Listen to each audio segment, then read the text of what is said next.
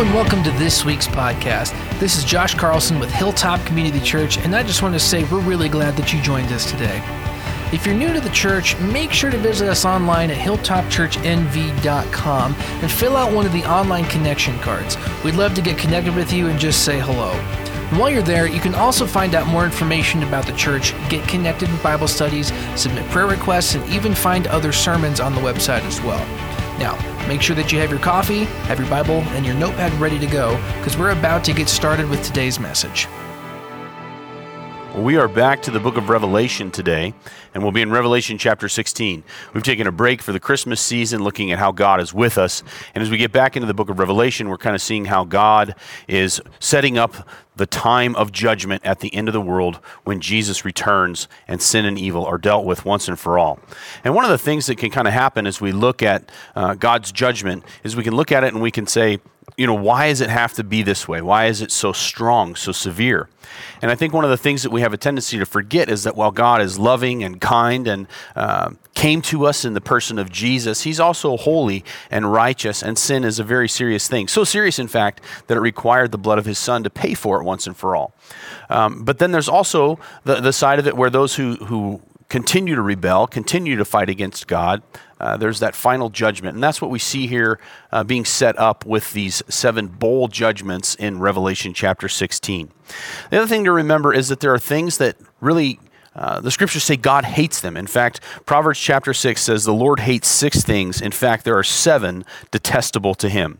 Arrogant eyes, a lying tongue, hands that shed innocent blood, a heart that plots wicked schemes, feet eager to run to evil, a lying witness who gives false testimony, and the one who stirs up trouble among brothers.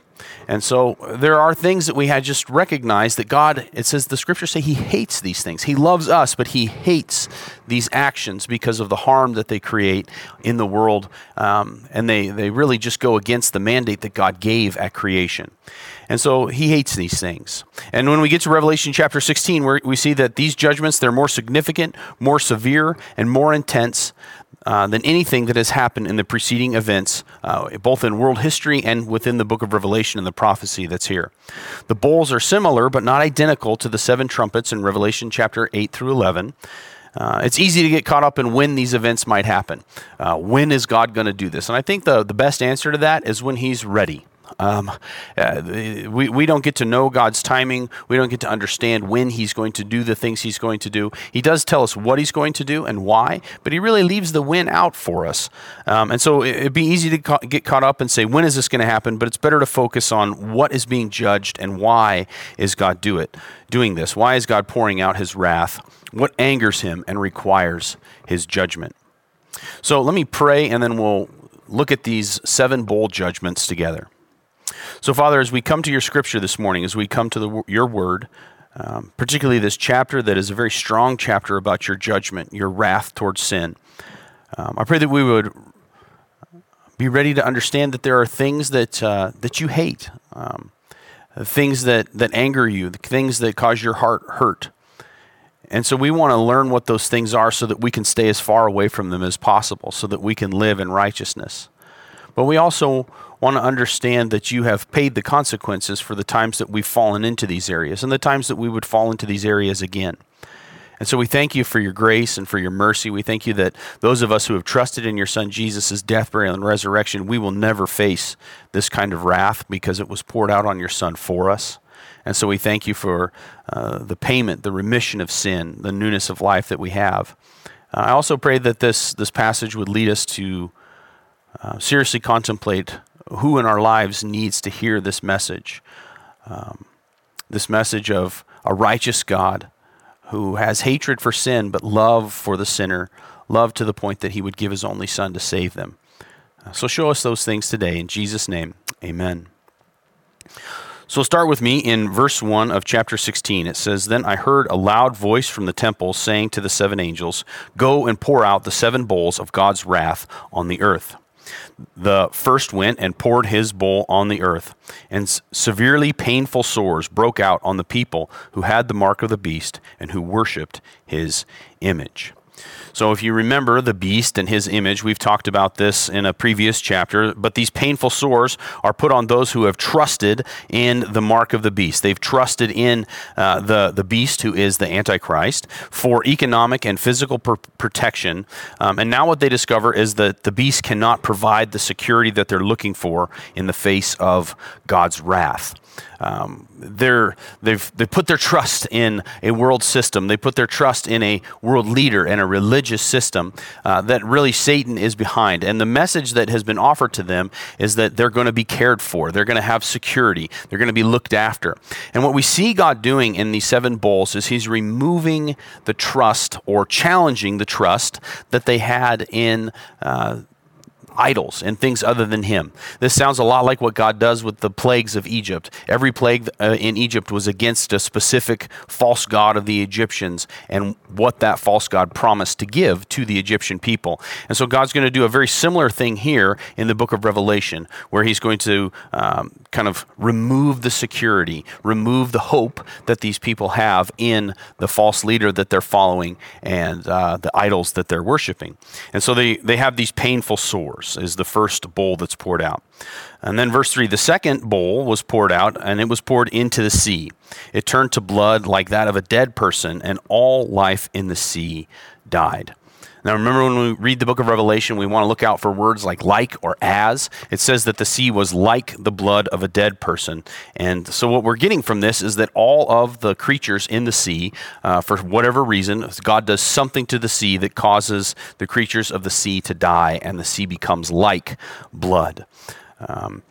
God causes the sea to be full of death. One of the things that we recognize with God is that there's common grace. God gives to each and every one of us, as we shot the announcements, the beauty of the snow, the beauty of the sunshine, the beauty of the mountains, the water that we can drink, the air that we can breathe, the food that we can eat. All these things are part of God's common grace to all of humanity. But one of the things that happens here in the book of Revelation is there's a removal of some of God's common grace. The things that we would rely on for life, he begins to take those things away because people have trusted in, rather than trusting in the Creator, they've put their trust in the creation.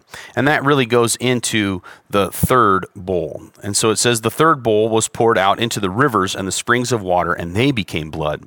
I heard the angel of the waters say, "You are just, the Holy One who was and who is, because you have passed judgment on these things. Because they poured out the blood of the saints and of the prophets, you have given them blood to drink. They deserve it." I heard the altar say, "Yes, the Lord God, the Almighty, true and just are your judgments." And so the third bowl is poured out, and fresh water becomes like blood. God causes those who killed the prophets, and the saints is the language that's used there, those who are followers of God, who have been set apart and are holy. That's you and me. But those who have given their lives, those who were killed by the beast and the false prophet, these people, the Antichrist and the false prophet, these people are followed gleefully. If you remember that when the 2 witnesses die, the people rejoice. They don't want to hear God's message. They want God's message stomped out. And so we see here that fresh water becomes like blood, and God causes those who killed the prophets to be without fresh water. The third trumpet, in Revelation chapter 8, at the third trumpet, a third of the water became like wormwood. And here with the third bowl judgment, all of the earth's water becomes undrinkable. And the other thing that's said here is that God's wrath is declared fitting and just. This is what people deserve. And that's kind of a scary thing to think about. If each and every one of us got what we deserved from God, we would be without salvation. We would be without redemption. We would be without life if God gave each and every one of us what we deserve. But that's where grace comes in for us as followers of Christ, those who have trusted in Jesus' death, burial, and resurrection. We now stand in his grace. We stand, instead of receiving what we deserve, we're given mercy. What we deserve is withheld and actually poured out on Jesus, and we have what we don't deserve in God's grace. And so but those who rejected this message of mercy and grace, those who reject the forgiveness of Jesus' first coming, they will find themselves in this situation where they are struggling to find life, struggling to find what would sustain them And in many ways, God's common grace is removed. And so the fourth bowl gets poured out. Verse 8, the fourth bowl was poured out onto the sun, the S-U-N. It was allowed to scorch the people with fire, and the people were scorched by intense heat. So they blasphemed the name of God, who has the power over the plagues, and they did not repent and give him glory. So there's intense heat from the sun. When the fourth trumpet happened, again, back in Revelation chapters 8 and 9, when that fourth trumpet happened, a third of the sun was darkened, so there was darkness. When the fourth bowl is poured out, in contrast, it causes additional intense heat from the sun. Those who worship and rely on nature will be overwhelmed by the foolishness of worshiping the creation over the Creator. And one of the things that we recognize is that God has called us to be good stewards of the earth, that we should care for the earth, that we should look after it, that we should use what God has given us well, be that our time, our talent, our treasure, or just our stewarding of the earth that we live on. But to think that we could worship the earth, the world, or that we could reverse the effects of the fall, that would be a fool's errand. And so to worship the creation over the Creator, like we stand out there and we look at Job's Peak, it's absolutely gorgeous. But what that should show us, it should be a mirror of the Creator. So to worship the creation would be to miss the point. To worship the things that we can hold and touch versus the one who created them would be to miss the point. And so God's going to remove, not just remove, but cause those who would worship the creation to actually be sort of tortured by the creation. And then it says that God has the power over these plagues, but the people, they blaspheme the name of God. They actually double down. They push back against God. They speak ill of his name, and they will not repent. They will not change their ways. They will not change their mind in the way that they think and give him glory. So that's the fourth bowl, the sun, causing intense heat and people to be scorched by that intense heat. The fifth bowl, in verse 10, was poured out on the throne of the beast, and its kingdom was plunged into darkness. People gnawed their tongue because of their pain, and they blasphemed the God of heaven because of their pains and their sores, but they did not repent of their works. And so this fifth bowl is poured out on the throne of the beast, and it says that his kingdom was plunged into darkness. One of the things that we try to find in political security when we go to a nation or a group of leaders and we try to find security in that rather than God is it always lets us down. When we go to those places, it always lets us down. And so this is one of those places where people have put their trust in the Antichrist. They put their trust in the false prophet, and ultimately they've put their trust in Satan, who is behind those two individuals. But a broken world system exists now. We could put our trust in a political scheme or a wrong religious idea, and ultimately Satan is behind those things. But what this fifth bowl does is it shows the darkness, and it causes excruciating pain. People are suffering mentally, emotionally, spiritually, and physically, yet they will not repent. Rather than turn from their ways, again, they double down and blame God. Well, the problem with this world is that God set it up wrong. The problem with this world is that God hasn't done enough for us. The problem with this world is that God isn't good, ultimately, is what's being said here. And so we miss the point. We miss the point when we do that. When we blame God instead of looking at ourselves and seeing our own sin, seeing our own brokenness, seeing the harm that we've brought into the world. That's what's happening here. Rather than recognizing the issues with humanity and with fallen angels, we then blame God. We speak ill of his name, and people will not repent of their works. They speak ill of God and his character and his decrees. And so one of the things is, like Pharaoh, their hearts grow harder when God's power is displayed. When God's wrath is shown to them, when God's disdain for sin, his hatred of sin is shown to them, rather than repent, their heart grows hard like Pharaoh's did. And so they grow deeper into their sin rather than moving away from it. This is a danger for all of us, that when God shows us the areas where we're missing the mark, that we would make excuses, that we would blame others, that we would say the issue is with God and not with us. It's his definition of what's of righteousness that's the problem. My definition is better. These are issues that we could face as well. But that's the fifth bowl. It's poured out on the throne of the beast, and his kingdom is plunged into darkness. People are suffering, but they will not repent.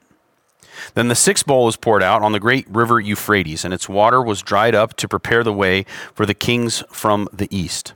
Then I saw three unclean spirits, like frogs, coming from the dragon's mouth, from the beast's mouth, and from the mouth of the false prophet.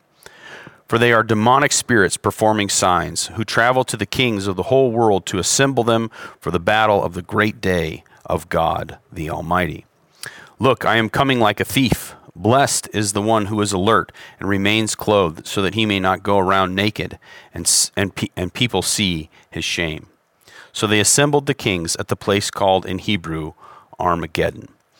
And so this river Euphrates is dried up. That's what happens is this bowl is poured out and the river Euphrates is dried up. Now, we've talked about the river Euphrates in previous messages. And one of the things that we saw with that river was that's the river that is the eastern boundary of the Promised Land. It was also the eastern boundary of the Roman Empire. And so the river is dried up and the kings from the east cross it. And it says the reason that they're crossing this river from the east is because they want to war. They are going to make war against God. And it says they're being led by three unclean spirits. Now remember the unholy trinity, the dragon being Satan, the beast being the Antichrist, and the false prophet being the one who is leading a false religious system. So you have Satan behind this, but his two main voices on earth are going to be through the Antichrist, who is a political leader who is guiding people to trust in him and his system rather than in God and his system. And then you have a religious leader who's elevating the Antichrist and teaching people to worship him. And so those are the three voices that people are listening to as they cross this river and they assemble at the place called Armageddon. Now, Armageddon, that's a Hebrew word, a compound word that means mountain, and a city called Megiddo. It's in the modern day Jezreel Valley. This valley is in Galilee, north of Jerusalem. It was described by Napoleon and some other people as the perfect place for a battle. And so they're being gathered to this place where a battle is going to happen. And I think one of the things that's important to recognize is who's in control of these plagues. It says God is in control of this. God is actually setting up the events on earth so that people will have to battle with him. And I think that's true for us as well. Our lives are set up in a way that until we trust him, he sets up the events so that we would come to a place where we would battle him. And in that battle, we would either recognize his power and submit to him and allow him to lead us, or we would continue in our battle against him and find ourselves on the losing side. The wrong side of the wrong side of our spiritual need. And so God leads us to that place as well. But he's going to do this in a large way here before the Battle of Armageddon, this huge group of people being brought together, the kings of the east. And it also says that these three unclean spirits, they're demonic spirits performing signs, and they travel to the kings of the whole world. So this is going to be a battle like nothing that's been seen before, where the world comes to fight against God. But I think the immediate application is, where am I at with God? Am I in a place where I'm going to fight against God, or am I in a place where I'm going to fight with God? Am I against him, or am I for him? That's kind of the question that each of us needs to ask. And then the seventh bowl is poured out into the air. It's poured into the air, and a loud voice came from the temple saying, from the throne, saying, "It is done." There were flashes of lightning, rumblings, and peals of thunder. A severe earthquake occurred like no other since people have been on the earth. So great was the quake. The great city was split into three parts, and the cities of the nations fell. The great city would be Jerusalem. Babylon the Great was remembered in God's presence, and he gave her the cup filled with the wine of his fierce anger. Every island fled, the mountains disappeared, enormous hailstones, each weighing about 100 pounds, fell from the sky on people, and they blasphemed God for the plague of hail, because that plague was extremely severe. So the seventh bowl is poured into the air, and then Babylon the Great receives the full cup of God's fierce anger. And so this final bowl being poured into the air, it's against the prince of the power of the air. Satan's influence over the world's operating system is vast and overwhelming. 2 Corinthians chapter 4 says that he is the God of this age. 1 John chapter 5 says that the whole world is under the control of the evil one. And so there's a recognition that just sort of the air that we breathe, the air that we live in, is not a good air. Just the normal course of events and the normal way that the world operates, the normal way that you and I would operate without God. This is where Roger's going to get into the anatomy of the flesh and our baseline operational system. It's broken. The air that we breathe is broken. The way that we breathe is broken until we come into right relationship with God. But this broken world system is going to be judged at this point. And so it's broken because Adam and Eve, they fell into Satan's rebellion, and you and I then fall into that as well. God gave Adam and Eve a creation mandate, and that creation mandate was that they would be fruitful and multiply, and that they would spread his image across the earth. Now, when they trusted Satan, when they went for that lie and they determined good and evil for themselves, instead of spreading God's image, his perfect image, across the earth, they spread a broken image, and in some ways a rebellious image across the earth. And we find ourselves in that broken image until we are saved by what Jesus has done for us. But the seventh bowl, the judgments, and all of these bowl judgments, they're God's way of sort of picking the final fight and bringing Satan's forces to battle. And again, I think this is important for us to recognize within our own lives that God picks this battle with us as well. He's not going to leave us in unopposed opposition to him and his ways, but instead he's going to oppose us when we're in opposition to him. He's going to bring us to a place of battle. And ultimately, the question that each of us has to ask, again, is, am I warring against God or am I at peace with him? And the only way that we can be at peace with God is through Jesus' shed blood on our behalf. He brings us peace. He is the Prince of Peace, and he puts us in a position where we're at one with God, where we're united with him, we're harmonious with him. Instead of being enemies, we become friends. But this final battle, it's a place where those who remain enemies, they're going to be brought to their knees. They're going to be removed from God's earth as he redeems it. Very similar to the way that Joshua was called to go into the land and remove evil from the land before the nation could be set up. This is God setting up battle with those who would war against him so that his land can be cleaned, the earth can be purged of evil, and everything can be according to his original design. But as we look at this, we kind of want to ask ourselves, what is God judging? What causes him to pour out his righteous indignation? And one of the first things that we saw, it's those who take the mark of the beast and worship his image. Those who would trust in a political, worldly system that does not elevate God, that does not seek God and his ways. Those who see God's ways as unjust, his character as unfair, and think that they are higher than him. This angers God. Those who would look at God and say, we know better than you. We're just fine without you. In fact, you are unjust. Your character is unfair, and we know better than you. This angers God. This brings him to a place of judgment. It's false testimony. It's a lie about God. It's blasphemy. And then we see those who worship the creation rather than the creator. This angers God. Those who would say, those mountains are beautiful. What we can do with creation makes us the most unique, the highest, the best creature on this earth. And we worship the creation rather than the creator. Those who believe that life is found in the finite rather than the infinite love of God. Those who would turn to things that we can use up rather than that which is inexhaustible. Everything on this earth is going to be used up, but God's love, God's goodness is inexhaustible, and so he wants us to trust him. But when we try to find life in what is finite rather than his infinite love, he says that's worth judging. Those who take delight in harm rather than harm and destruction of God's redeemed family, that angers God. Those who would look at God's people and say, we're going to harm them, that angers him. That brings him to justice, to perform justice in those cases. The other thing that angers God is those who, in spite of their folly, of their ways, are hard-hearted enough to blame God rather than themselves for the broken state of the world. When we see our lives and we see the brokenness and we blame God rather than seeing our own mistakes, that angers him. That's worth judging.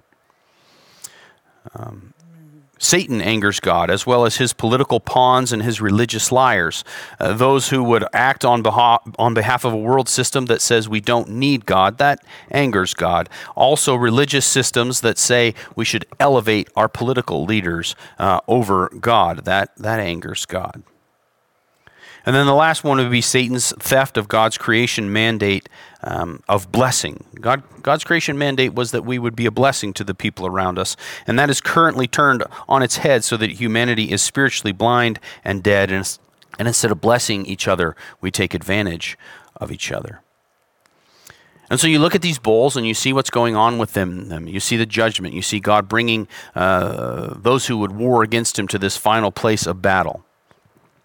And we understand that that's something that God is going to do in the future. Well, the common question is to ask when he's ready, in his timing. That is the best answer to that question. It could be real soon. It could be another 500 years, 1,000 years. I don't know what God is going to do with his timing on that.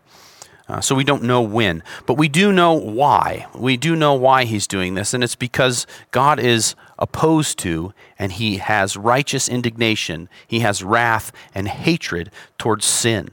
And sin primarily being two things. One, not recognizing him for who he is, and then harming each other because of it. Elevating created things over him, and instead of worshiping him as our God and our sustainer and our creator, the lover of our souls, the redeemer of our souls, the light of life that we trust in, turning to something other than him for those, God will not stand. God will not stand for that. He's going to stand against it.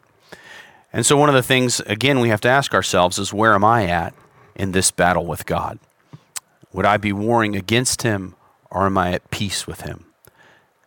And so I do pray that you're at peace with him. I pray that through the shed blood of Jesus Christ that you have been saved from the wrath of God, that you've trusted in Jesus' death on the cross, that he has removed sin from your account, and he has raised you up holy and righteous. You are at peace with him and no longer an enemy. If you are warring with God, if you've never trusted in Jesus, I want you to hear this message. It's kind of a serious one, that God is going to eradicate sin and sinners from the earth. And so that would mean that if you're in opposition to God, if you've not trusted in Jesus, you're in a dangerous spot. But I want you to hear that he loves you, that he's merciful towards you, and he was withholding punishment from you and pouring it out on his son. He's gracious towards you, giving you what you don't deserve. And so I pray that you would hear this message and repent and believe. Don't double down. Don't have a hard heart. Don't push back, but instead hear his love and his grace, but also his righteous judgment of sin. Let me pray with you. Father, today on this new year, I pray that this would be a year where we take a look at the things in our lives and we say, are these things that are in opposition to you? Do I have patterns in my life that are in opposition to you? Are there battles in my life that exist because I've not sought your will or your ways? Father, are there those in my life who need to hear this message of grace and mercy, this message of your holiness and your righteousness, but that in your holiness and in your righteousness there's also tremendous love and forgiveness. So I pray that we would not war against you, God, but instead we'd be at peace with you. I pray these things in Jesus' name. Amen.